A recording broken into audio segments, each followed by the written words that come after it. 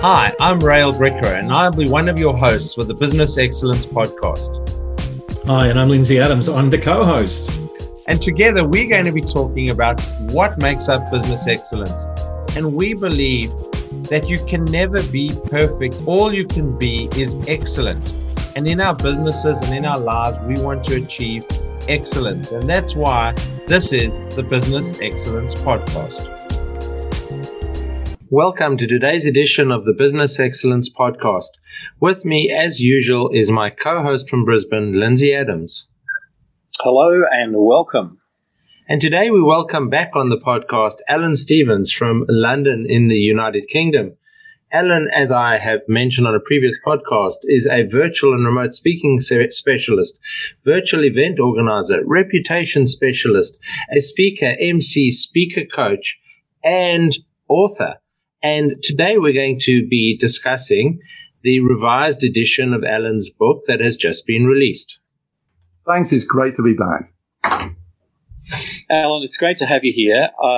7 years ago, I believe you released the first edition of The Exceptional Speaker. And I have a personally signed copy of that book sitting on my bookshelf, which I'm quite proud to own, and I've loaned it to a number of emerging speakers. It's a great read.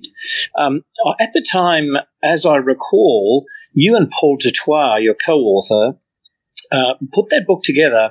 It was based on hundreds of newsletters that one or both of you had written. And at the time I thought, well, how's this going to be? And I was amazed at the great job you guys did in bringing that book together. I've read other books which are clearly just a newsletter followed by another newsletter, stuck together with a bit of sticky tape. That is not your book at all. So well done. And tell us about what have you revised. I'm guessing there's going to be something about remote or virtual speaking in the new book. What's different? Well, thank you for those kind words, Lindsay. It's very kind of you indeed. And we did work very hard on that. And you're right, it's not just newsletters stuck together. It's my newsletter, about 400 of my newsletters, sections on speaking and so on, which Paul took and reworked and added his own stuff in. What we've done for the second edition, which is now revised edition, 7 years later, yes, you're absolutely right, because a lot of us are speaking remotely and virtually now. We've added a whole section on that. But we also updated the entire book. We've gone back to the original content, the original 70,000 words. We've rewritten a lot of it. We've taken some stuff out. We've put some extra stuff in. It's really a brand new book. And we've tried to use all of the feedback that we've had from people over the last, including yourself, over the last 7 years. And what we've done is to make it very contemporary. And we've worked very hard on that. Obviously, the virtual speaking is an important element of that. But more important than that, speaking has changed. Speaking does change over the years, and we've reflected that in the book, which is now over 100,000 words and something we're very proud of. And so you actually coach speakers. I'm assuming that this text would be the groundwork that you give all the people you coach. But is it more aimed at beginners, or is it aimed at experienced speakers, or is it like where's your niche? Do you think, or is it all of them? It's been described, and not by me, as an encyclopedia of speaking. So I'm rather happy with that. It allows people to access it, whatever their level. And I think the way that we try to write this is to provide something for everyone. But I tend not to divide people into beginners and intermediate and experts, because everybody can learn something. I'm learning something every day. So are you. So we can always learn something from what we read. But whether you're a person just starting out, a person who's never spoken before, there's a whole chapter on how to become confident when you're delivering, for example, and overcoming nerves, or whether you're somebody who already delivers on a grand stage and needs to up your game, you'll find something in there. And that's been the hardest thing, actually, to write it so that it will work for different types of audiences. People will take different things from it. It's like when we watch a film, we take different things from it according to where we are. And I think we put it out for review already, obviously, and a lot of people have come back to us have been very good. In fact, two of the reviews that have excited us most of all, we had one from a man called Professor David Crystal, who wrote the Cambridge Encyclopedia of the English Language, the man who knows more about English than almost anybody else. Oh, my goodness. And he said he learned a lot from reading the book. And I thought, my goodness, whoa, thank you very much. So we're going to go with that. Well done, you. Yeah.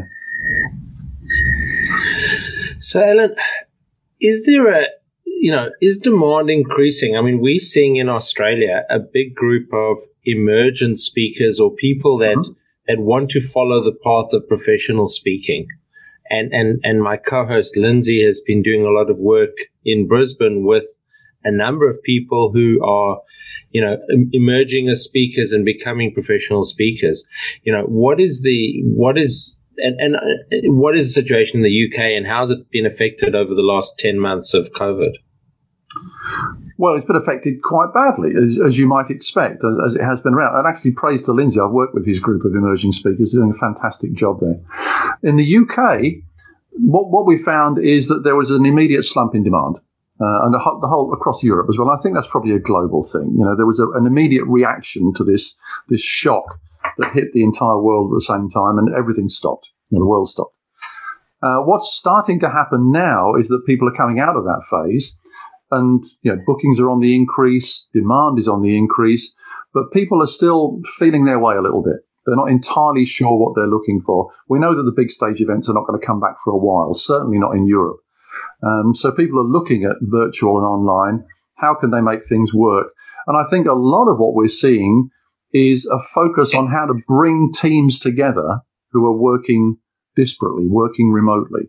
And that's where so what people are looking for now is professionals who can come in and help to unite and bring together a team, which is somewhat different from the sort of thing that we used to do on stage before when we come and do the big hooray at a global conference and that sort of thing. And that's definitely gone for a while. So interesting you say gone for a while. I've had people say the speaking industry as we know it is dead. We're moving everything online. There won't be any more face-to-face events. What are your thoughts around that one? Well, of course there'll be more face-to-face events. I think they'll take a while. I think once the vaccine kicks in globally and we all feel comfortable about being in each other's company in large numbers, I think that will take a while. That may take a year. It may take 2 years.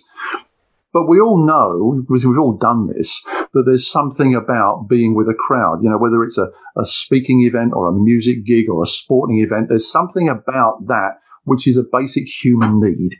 So you can't stop that. Of course, there's going to be online, and there are lots of advantages to working online. Bigger audiences, shorter lead times, more interaction in some cases with people than you can on a stage. But my goodness me, I guarantee as soon as we get the opportunity to safely get back in a large stadium, auditorium, conference hall, whatever it is, people are going to take it. It was interesting. I spoke at a conference last night, a UK-based conference, and it was 6 p.m. Perth time, 10 a.m. London, that I was the speaker for an hour. And it was quite interesting because there were, hundreds of people online. I don't even know what the total number was.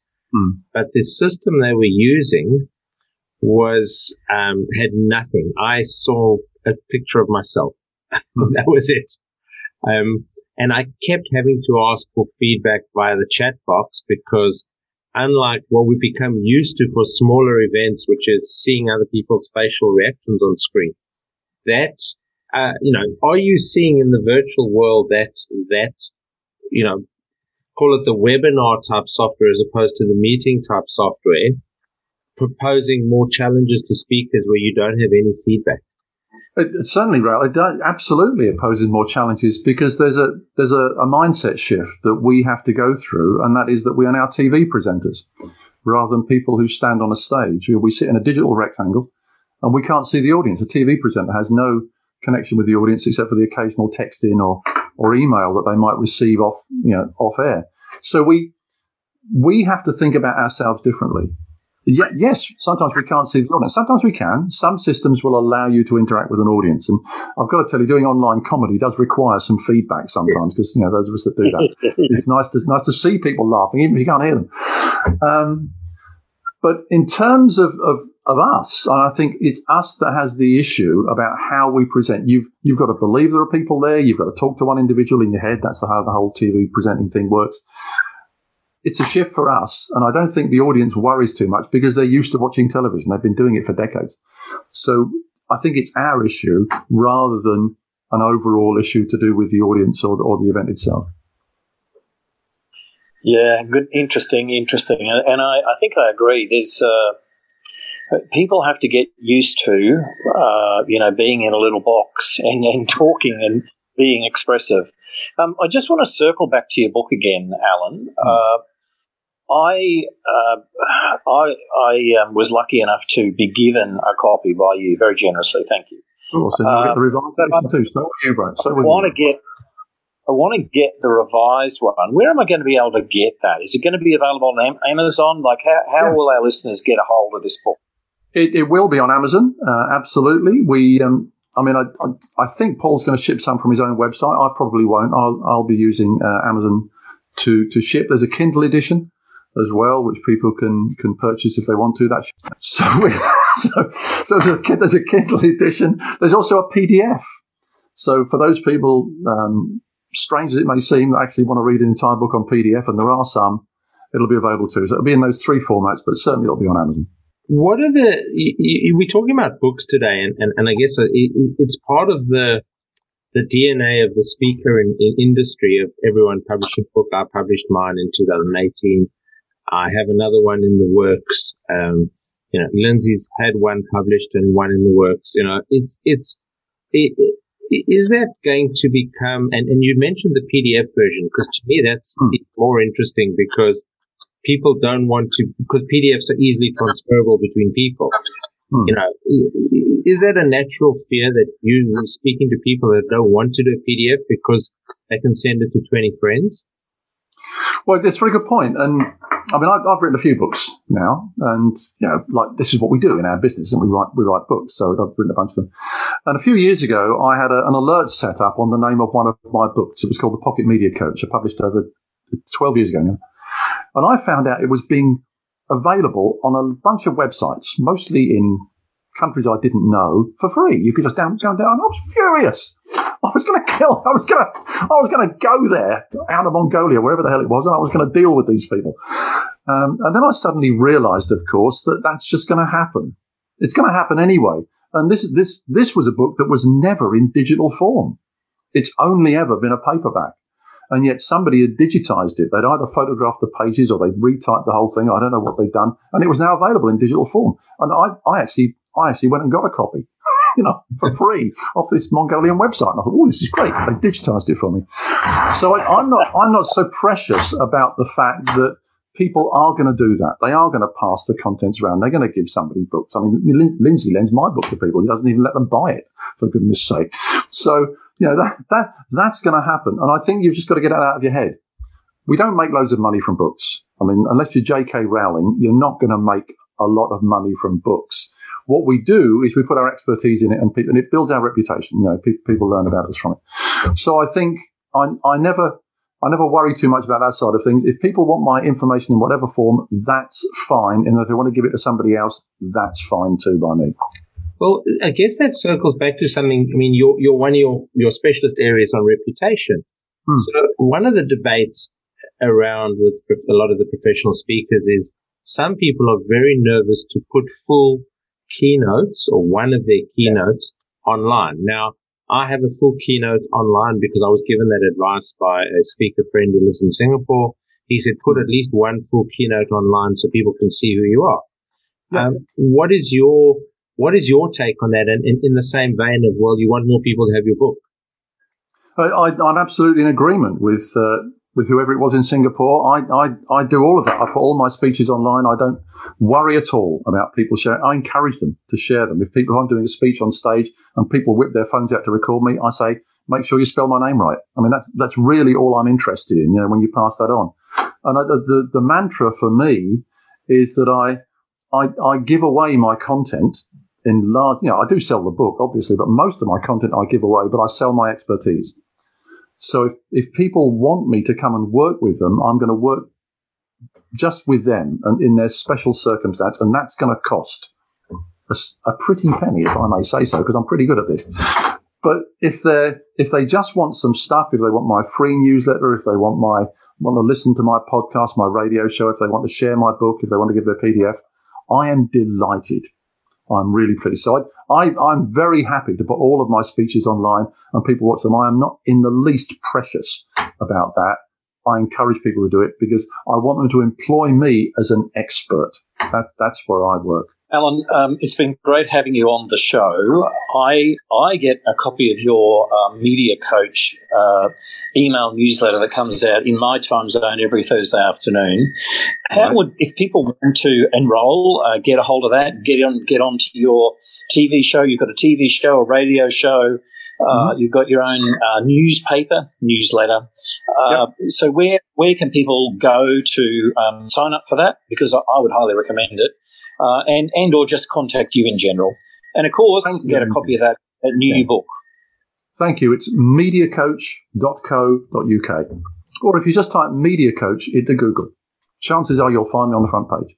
So I'm known as the Media Coach, but mediacoach.co.uk, you can sign up for the newsletter, you can listen to the web radio show, you can do whatever you want. You can get a whole bunch of free information. I've got 100 free video tips that are coming up, being launched in December on my brand new website.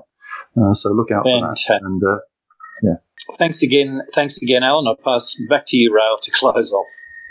Thank you, Alan Stevens, for joining us again on the Business Excellence Podcast. And thanks, as usual, to my co-host, Lindsay Adams from Brisbane. I'm Rail Bricker, signing off for another edition of the Business Excellence Podcast. We look forward to seeing you on the next episode of the Business Excellence Podcast.